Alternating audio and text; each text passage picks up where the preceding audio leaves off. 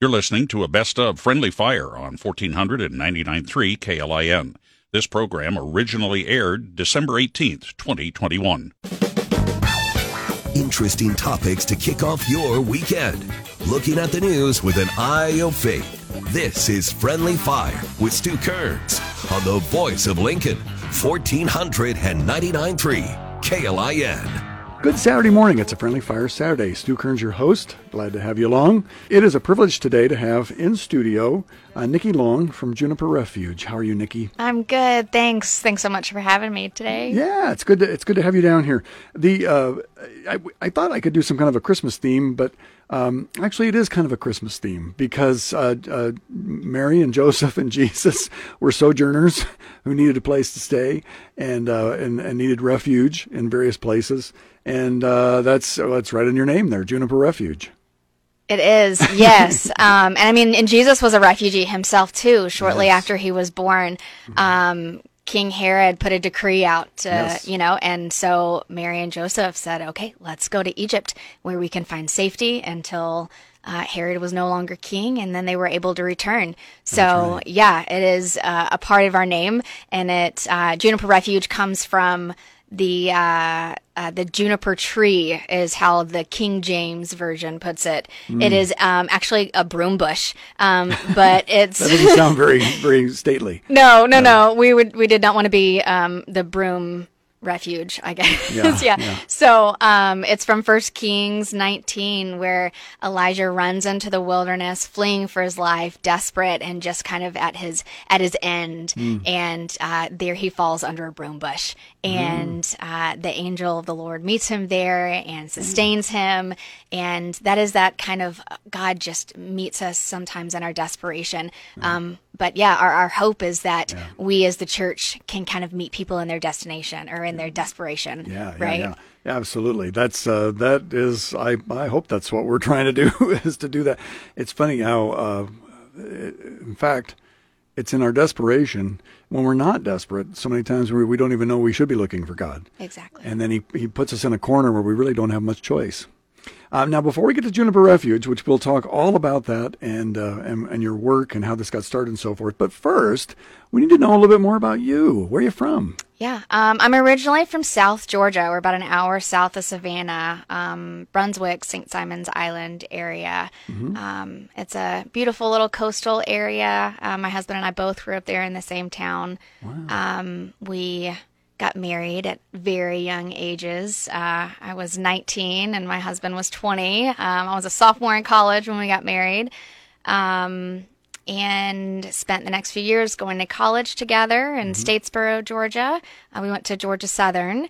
After college, we moved to North Africa and lived there for a couple of years, which was very exciting as, young 23-year-olds and 24-year-olds. And what took you to North Africa?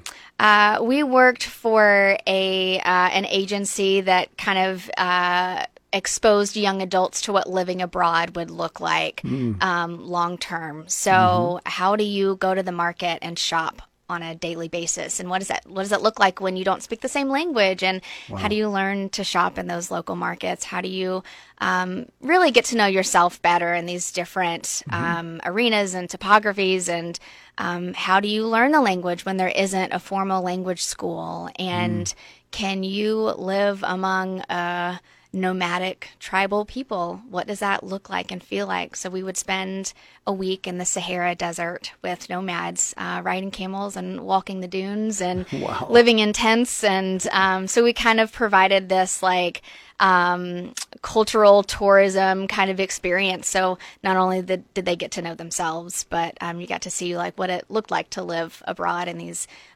different arenas, right? Some in cities. So we lived there for a couple of years, decided to start a family, but didn't want to do that in Africa. So we moved back to Georgia, started our family, and after a couple years back in the States, my husband actually was offered a job with Samaritan's Purse. That was a regional security manager, and so that was based out of Kampala, Uganda. So we then took off to Kampala. And our only daughter at the time was 1. So his job was regional, so he traveled all over East Africa and the Middle East for his position. And I hung out with my 1-year-old and got to hang out with locals. And when you say Uganda, people my age, we associate that with Idi Amin and a really horrible period. And that when you were there, was it a fairly stable place to be? It was, yes. Amin was no longer there. And, gosh, my husband would kill me for not remembering the name of the president. It was actually very stable. It was receiving a lot of refugees from neighboring countries, actually, all in the north and in the west. So it, is still a developing country, but pretty established and relatively safe. Yeah. Okay, so and where from there? So we lived there for 2 years, had our second daughter while we were over there. And then in 2014, ISIS started, wreaking havoc in Iraq and Syria. And so I remember being in the hospital in the States with our second newborn. And my husband called me from Africa. I don't know where he was in East Africa at the time, but said, hey, there's, Samaritan's Purse is opening up their office, expanding their office in northern Iraq. We should move there. And northern Iraq. I thought, there's no way, you are crazy. Yeah. Here I am with a 2-year-old and an infant. There's no way we're moving to Iraq. And so I eventually made my way with the 2 little ones back to Uganda, and we prayed about it. It just kept kind of coming up. And we love working in Muslim countries and that context. It's just that kind of culture clicks with us really well, and or we click with it, I guess, and just really appreciate that dynamic. And so, we just kept thinking about it and praying about it, and it seemed right. Our contract in Uganda ended in, the spring of 2015. So we packed all our things in Uganda and took all of those straight to northern Iraq. And then we lived there for a couple of years in Kurdistan, in a tiny little town called Chemchemal. Wow. We were about 20 minutes from Kirkuk and about 25 minutes from where ISIS was had its territory. Wow. So it was an adventure, and had lots of challenges, but was an incredible. We lived on a compound with olive trees and pomegranate trees that my daughter would sit under the trees with the guys who would put the diesel in our generators, and they would sit under the trees and eat pomegranate together, and just, simple things like that were just a normal part of life there that was so sweet. And so my husband was the director of the center there, and I ran the women's and children's program at the center. So we had a sewing class and a Kurdish literacy class, and then I started a kids program there so that the women, when they're learning to sew, their kids weren't grabbing scissors and things like that. So we started a child-friendly space, and had some really great staff and great people that we worked with. It's the sometimes in many other cultures that are non-Western cultures, the treatment of women is up and down, not so great, educational opportunities and so forth. Mm-hmm. Was this kind of a unique thing to have this kind of ministry to women to kind of empower them? Was it kind of a strategic thing that would probably work better in some places than others? It did take some time for the center itself to be accepted in the community. Mm-hmm. It was a great need because the people that it was there serving actually were victims of Saddam's Anfal campaigns back in the 80s. So they were orphans at the time and were now adults who were living in this around where our center was built. Probably about 10 or so years ago is when it was built. But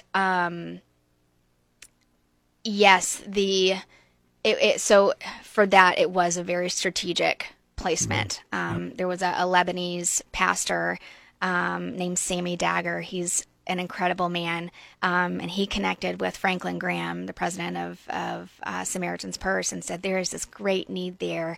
I want you to help me build this center. And so they did. Wow. So it was a very strategic placement and goal and mission. And there was a lot of pushback. There was a big cross on the center. Everybody knew we were Christians. And so it took years to build trust there. And thankfully that had been established by the time we moved in. So we didn't have to work on that. People flocked to the center and just absolutely loved it. Because yes, we had not only an English program where we had native English speakers providing the language classes. But yeah, we were able to employ people and employ seamstresses to teach these courses and safe spaces for women to come, because in that city, women did not really go out by themselves. You didn't see women out at coffee shops. Primarily, they were at home and visited each other in their homes. And so to have a place to go and receive education and to receive training and a technical skill and then receive a sewing machine after it was a huge resource for them, and really a privilege for us to be a part of. And gosh, I learned so much just sitting and engaging with those women and learning about their lives and hearing some of their stories. And I think I learned far more than we ever taught. Okay, we're going to save that thought. We're going to take a little break, and when we come back, I want to hear how you went from all those different places to Lincoln, Nebraska. Right, it isn't even Georgia. It's not. It isn't even Georgia. It's a Friendly Fire Saturday. Stu Kern's talking with Nikki Long from Juniper Refuge. Glad to have you along. Freshen up the coffee. We're just getting started here on 1499.3 KLIN. You're listening to a best of Friendly Fire on 1499.3 KLIN. This program originally aired December 18th, 2021. Keeping the topics lively and the conversation civil. This is Friendly Fire with Stu Kearns on the voice of Lincoln, 1499.3 KLIN. We are back. It's Friendly Fire Saturday talking with Nikki Long from Juniper Refuge. And right before the break, we were talking about your world hopping. You're in North Africa and East Africa and Northern Iraq and raised in Georgia. By the way, just a little side note here. I did the 23andMe DNA test. I have 0.2% of my DNA comes from North Africa. No way. Who knew? Yeah. It's a small world, isn't it? We're a hodgepodge. There's a story there somewhere. There is. Of, it's like eight generations back. So who knows? But there's a story there somewhere, right? Have you ever done that DNA thing? No, I haven't. You but it's so fascinating. It really is. It is. Yep. It is. I found out I'm more Scandinavian than my wife. And she always, she loves all things Scandinavian. Okay, back to the main point. And IKEA. That's true. So you're all these different places with your husband doing ministry with Samaritan's Purse, and then somehow you end up in Lincoln, Nebraska. How did that happen? Yeah, it was really out of left field for us. We had to look on the map and thought, oh my goodness, it's way farther north than we thought it was. Now before you go too far on that, just remember that Lincoln is the San Diego of the Big Ten. I've never heard that. It is. It's the San Diego of the Big Ten. It's the furthest south and the furthest west. And so you're going to get the best weather in Lincoln in the whole of the Big Ten. Okay. I see Lincoln in a whole new light. See? Now. That's right. Okay, back to your story. Yeah. We kind of left Iraq and just thought we need to stop, world hopping. We need to, our kids were getting school aged. Where are we going to land at least for a little while longer than 2 years at a time? And so we started looking for jobs and what's next and how do we get somewhere and stay there? And, my husband started looking at opportunities in higher ed and interviewed at a job at UNL. And sure enough, it came through. And we thought, okay, well, we'll just, he can get his MBA while he's here and knock some things out. And then we'll see what place we're going to live abroad next and, where God will send us next. And, we've been here now for 4 years and just absolutely adore Lincoln and just think, God would have to pluck us out if we were to leave Lincoln because my husband absolutely loves his job at UNL. He's the director of global safety and security. He's in the global strategies department. works with amazing people, loves what he does. And I, kind of fell into this thing with Juniper Refuge as we got here and started volunteering in an English class. And that was it. So Lincoln has been a surprise curveball. And it has really just been a very, very sweet season of, finding our family in a different way here. And I love, I like having a simple life, and maybe you wouldn't know that from our story and hopping around, but each of those places, life every, day in and day out was very simple. And just talking with people and walking as much as I could. And I there's such a good balance of that here, that life can be simple and I can be a mom, and do all the other things that I want to do too. It's available. You can be as busy as you want to be, or you can be it's kind of a big, small town. It is. So it's got options. How old are your kids now then? I have a 9-year-old and a 7-year-old. Okay. Are they still young enough to enjoy the zoo? They do, yes. We are members of the zoo and go frequently. Yes. It's a secret weapon. Having grown up here with our kids, it's like you got to get that. That pays for itself very quickly. And the kids are bored, and it's like, we're going to the zoo. You just pack them up and away we go, and it's new every time. It's easy. They adore animals. I mean, they both want to be veterinarians and just, awesome. Because they just love animals. So it's great go-to. Yes. So tell me about the genesis then of Juniper Refuge then. How did your passion and your history then bloom into a new ministry? Yeah. It has not been necessarily one of those things where I just jumped in and was like, yes, this is where we'll go. But really something that I feel that God has created and formed over time.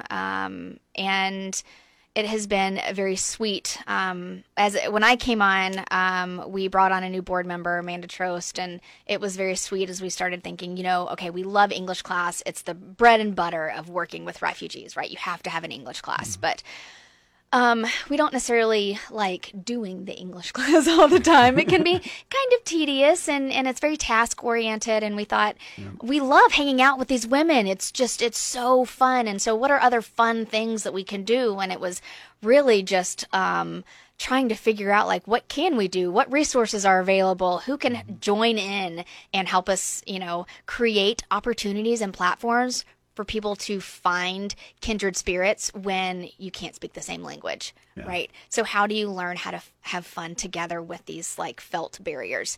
And so we talked about having a cooking class. We talked about all these different things, and that kind of created the Juniper table, where we asked a good friend who was a refugee if she would prepare a meal with a friend and cook for about 10 individuals and let us hear a little bit of your story, and we'll share a little bit of our story, and just kind of be women together. And we're moms, and we're sisters, and we're wives, and so let's just talk about all of that. And it's just been such a sweet, intimate dinner. And of course, due to COVID, we haven't had those, but that also allowed us to have bigger gatherings that were maybe outdoors, right? So that we could, invite whole families to come into this, and how do we play games together and create some opportunities to have conversations with people that you wouldn't have met otherwise. And so it has been this slow formation over time of God has given us this ministry. God just put this ministry in my lap, and it just so happened that I've got amazing people around me who have great ideas, and we kind of one of these things, oftentimes once you get these first relationships connected, then you've got friends and friends of friends, and then it kind of can snowball or mushroom, whatever, and you've got a path. But how did those first relationships begin then? How did you make that first connection with a few people who said, I'd love to be part of a meal, or I'd love to be, I'd love to get to know you more. How did that happen? Gosh, I don't even know. It's like God, I don't, I mean, sometimes it will have just been talking to someone at church over coffee. So I shared about an event we were having at church, last month, and someone came up to me and she said, Jesus wants me to talk to you, and I need to be a part of this. But I think in the beginning, it really was just sitting down and brainstorming with people and trying to figure out, like, what might this look like? What could it turn into? And it's like, oh, light bulb, there's this person across town who has this thing, and I'm going to call them and see what they're doing. And you might not see any fruition come from it immediately, but then, I mean, I've been a part of Juniper Refuge now for a few years, and it's like, oh, wait, things kind of circle back around a little bit. And there is some, like you said it, Lincoln is a big, small town. So many people know and I think that's a huge resource that we have had. And there are so many really great organizations and agencies in Lincoln that are doing a lot of great work. And I think it is a great communal, collective effort. And I think the posture in Lincoln is unique in that everybody kind of wants to work together. Everybody knows that you can't work in a vacuum, and so they kind of welcome this, like, open arms. Let's figure out how we can collaborate and share resources with one another. Oh, that's cool. We're going to take another break. When we get back, then I'm still learning, but I want the audience to learn about some of the other things that you've been involved in with Juniper Refuge. And who knows? But before we're done here, maybe somebody will want to say, I think Jesus is calling me to be a part of this. It could happen. That's right. It's a Friendly Fire Saturday. Talking today with Nikki Long from Juniper Refuge. Glad you're along. We'll be right back here on 1400 KLIN. You're listening to a best of Friendly Fire on 1499.3 KLIN. This program originally aired December 18th, 2021. Interesting topics to kick off your weekend. Looking at the news with an eye of faith. Friendly Fire with Stu Kearns, 1499.3 KLIN. Welcome back. It's a Friendly Fire Saturday. Talking with Nikki Long here from Juniper Refuge. And we were talking about the beginnings of Juniper Refuge and connecting with people.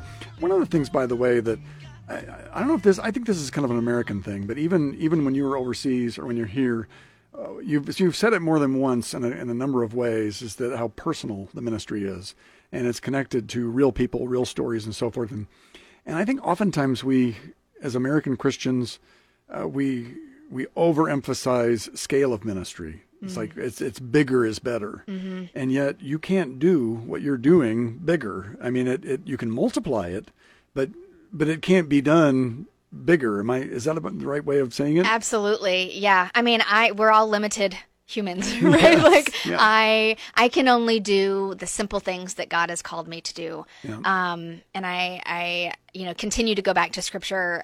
Micah 6:8, we just accomplish these three: do justice, love mercy, and walk humbly with God, right? Like, that's all that you have to focus on, and walk through the open doors that he gives you. And I think that makes working with us a little bit more approachable for people too, because I'm a mom of young kids, and I have a husband that I spend time with. And so not only am I just a limited human, I have limited resources in and of myself and my time. I prioritize my family over ministry, as we all should. And that's a very difficult balance to maintain in the busyness that, life can bring, and you should be serving, you should be doing these things that, we often feel. And so what I really do care deeply about, the mutual benefit that comes from befriending a new neighbor, of befriending a refugee, because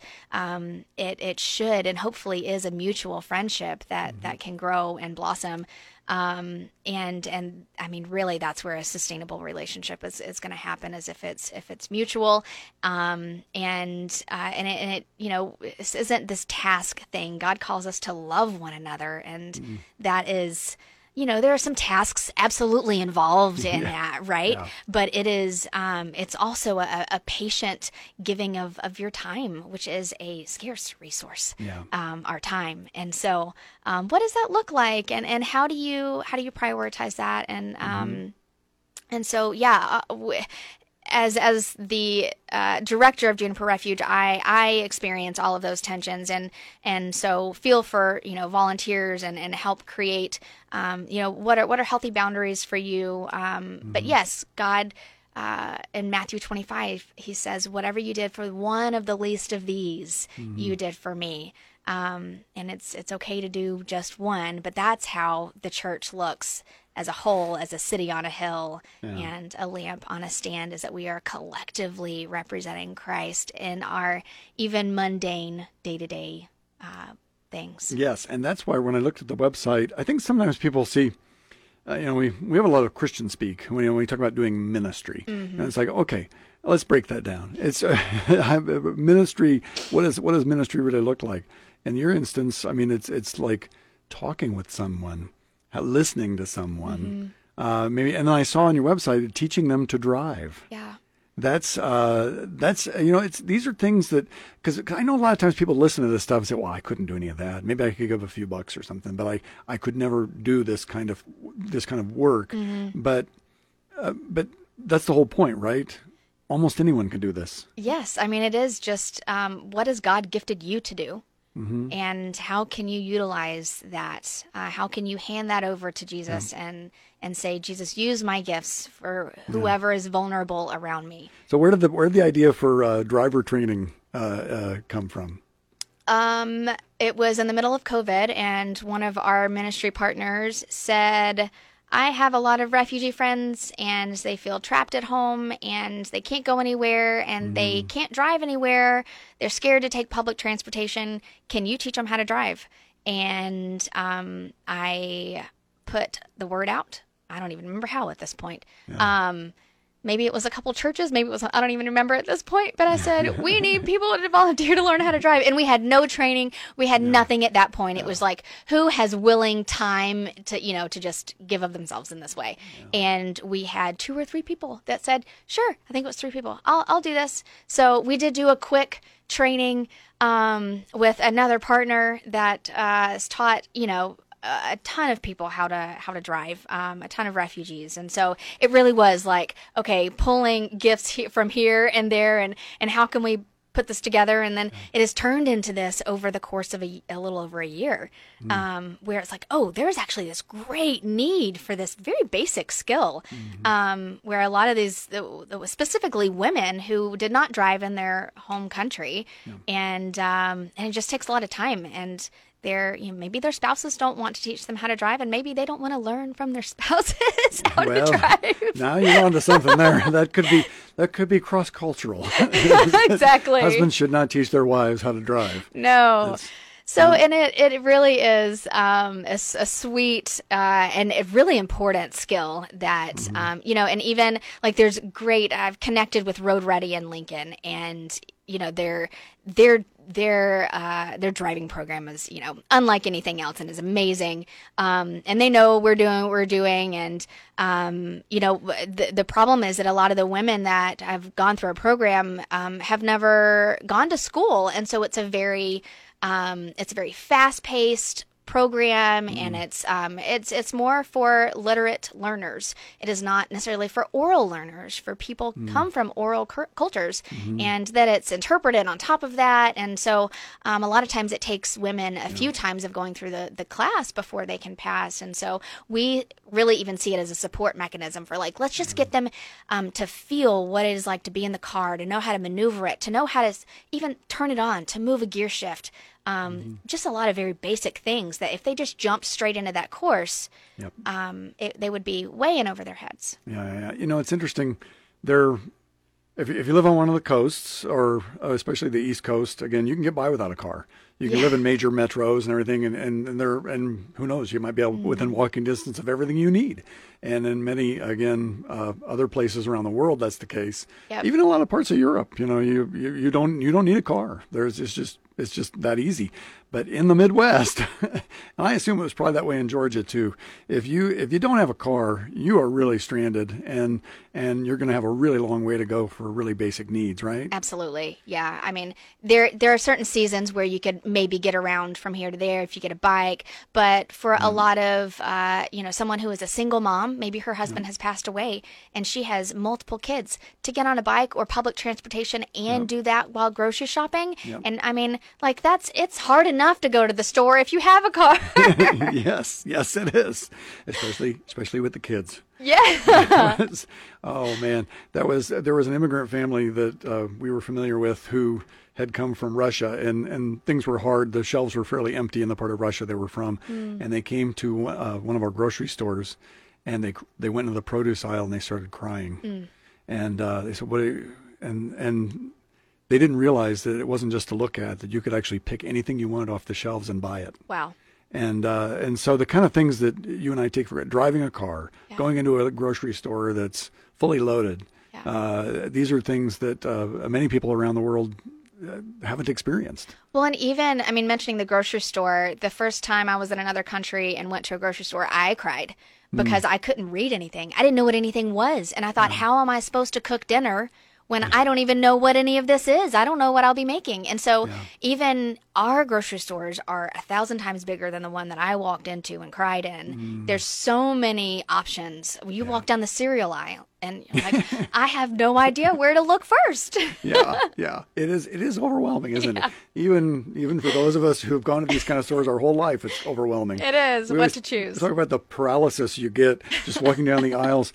You know, every time somebody doesn't notice you in the grocery store, I just realize it's the grocery store paralysis. They're just focused, overwhelmed, and so if you're not going to like wave really big, they're probably not going to see you. Yeah, especially now with masks. That's true. That makes it even worse. One last break, then we're going to come back. We're going to do a little shameless plug, and then which will include again, maybe you're out there saying, maybe there is something I could do to be a part of this. We're going to tell you how. It's a Friendly Fire Saturday here, talking with Nikki Long from Juniper Refuge. You're listening to 1400 AM and 99.3 FM KLIN. You're listening to a best of Friendly Fire on 1400 and 99.3 KLIN. This program originally aired December 18th, 2021. Bringing you local voices to break down the news of the week. Friendly Fire with Stu Kearns on the voice of Lincoln, 1499.3 KLIN. Rolling right along on a Saturday morning, talking with Nikki Long from Juniper Refuge. And Nikki, it is that time of the program every week where we have a shameless plug. So I say to you, plug away. Yeah. Well, if you, I don't know, just want to learn more about what we're doing at Juniper Refuge, you can follow us on Facebook. You can follow us on Instagram. Our website is most of the time up to date. We're doing resettlement now, and those happen really quickly. And so we have some information on maybe you want to get involved with resettlement, join a work crew, or donate items to go in a newly arriving refugee's home. We're probably going to be resettling another family in early to mid-January, and hope to do those on a regular basis. And so we always love to bring in a lot of resources for that. We like to put together full homes that feel warm and comfortable for our new arrivals. So always looking for more help there.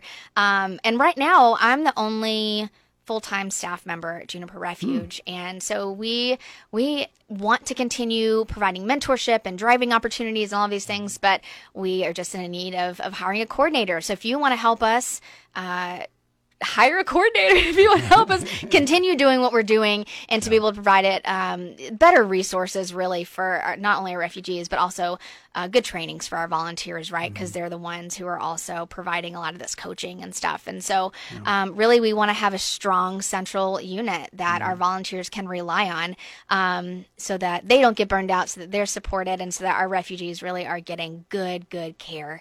Because that's ultimately where it trickles down to. And so you can help us hire a coordinator and give to our year-end campaign. It's called Give to Grow, so that we can continue bringing on mentorship families, and that's where the driving happens. And we have a few of our partnering agencies that have referrals just waiting to give to us. And so we're, and even the resettled families, we're hoping to provide mentorship on the back end of those. But, just like all of these agencies have a little bit of kind of growth and sturdiness to them, I think we need to see that as an organization also. And as we see our ministry grow out through more volunteers and really being that city on a hill, equipping people to cross those cultural barriers that might paralyze us from doing anything. Yes, Yeah. yes. And that's juniperrefuge.org. Yes, juniperrefuge.org. We're also on Facebook and Instagram, and we've got great interns that working hard on all of those fronts. That's awesome. My shameless plug for the week. It is we're 1 week away from Christmas, and if you're not a part of a church, I just encourage you. There are all kinds of churches, dozens of churches across town that are going to be celebrating the birth of Christ, and you're very much welcome at Zion. But we recognize at Zion that there are just many churches in town that celebrate Christ and the great miracle of the incarnation, the birth of God. And so if you haven't been around, it's time to come back. It's time to hear the Christmas story in a whole new way, and that's my shameless plug. Circling all the way back around to then the other things that you would do if you had more time and so forth. It looked like there were like picnics and meals and the driving, and what are some of the other things that might be on the horizon for other opportunities to connect with people? Sure. We have English classes that happen every Tuesday morning at Grace Chapel. Those will resume in January. And we typically are now doing the gatherings in the summer where we can meet outdoors. We did a yoga class this past summer. And so there are some opportunities for signing up for, some of the sporadic classes that we offer. And for some people, they like to kind of go through all of the trainings and stuff that happens before. And so we do have regular cultural competency trainings. We did a domestic violence training today. We have done trainings with the Asian Center, and just so people really do feel like they're equipped to kind of cross those cultural barriers. And so anyone is welcome to attend those that they would like, and they can reach out to me. You can email me at Nikki at juniperrefuge.org to hear about when those trainings are. Sometimes they're on our Facebook page too, so you can follow us for information on that. If I were listening here's one of my other objections someone might have, they're saying, "Oh, okay, now listen, I've lived in Lincoln, I haven't traveled to Africa and Iraq, and Nikki's been all over the world, so she's got the shtick when it comes to relating to people who are different and different cultures." And I don't know if I could do that. What would you say to that person if they just said, "Well, I'm not broadly traveled, so how could I do this?" Yeah. What would you say? I would say God gifts each of us, right? And so I'm doing the thing that God has gifted me to do, and that is I love going to other cultures and learning about them, and I have no fears there. I have lots of fears in other places, and so what are the things that you are gifted at? And let us help you do the things that you might feel reservations on or hesitations around. And let us help you get over those hurdles so that you can serve in the way with this vulnerable population that God has gifted you. Because on mentorship teams, there's all kinds of different needs that come up when you're engaging with a family. So we have someone who's doing financial planning with a family as they're struggling with high bills. And then that has turned into, we need some advice on what to do with our middle schooler because he's not listening to us. And so now he's started just talking to him about raising kids. And so it just has turned into something, mentors do all kinds of things. And we're each gifted, and God places us. Yeah. And do we take for granted what a blessing it is to live here? I'm a jogger biker, and we have great trails, and it just sometimes as I'm going through, and then you'll see somebody who's clearly an immigrant, and you just think, I live in Disneyland. I mean, this is everything you need is right here. It's safe. It's secure. It's even the poorest person has a lot of things, lives a lifestyle that a lot of people around the world don't have. Why aren't we more grateful for living in such a blessed place? That's a big question.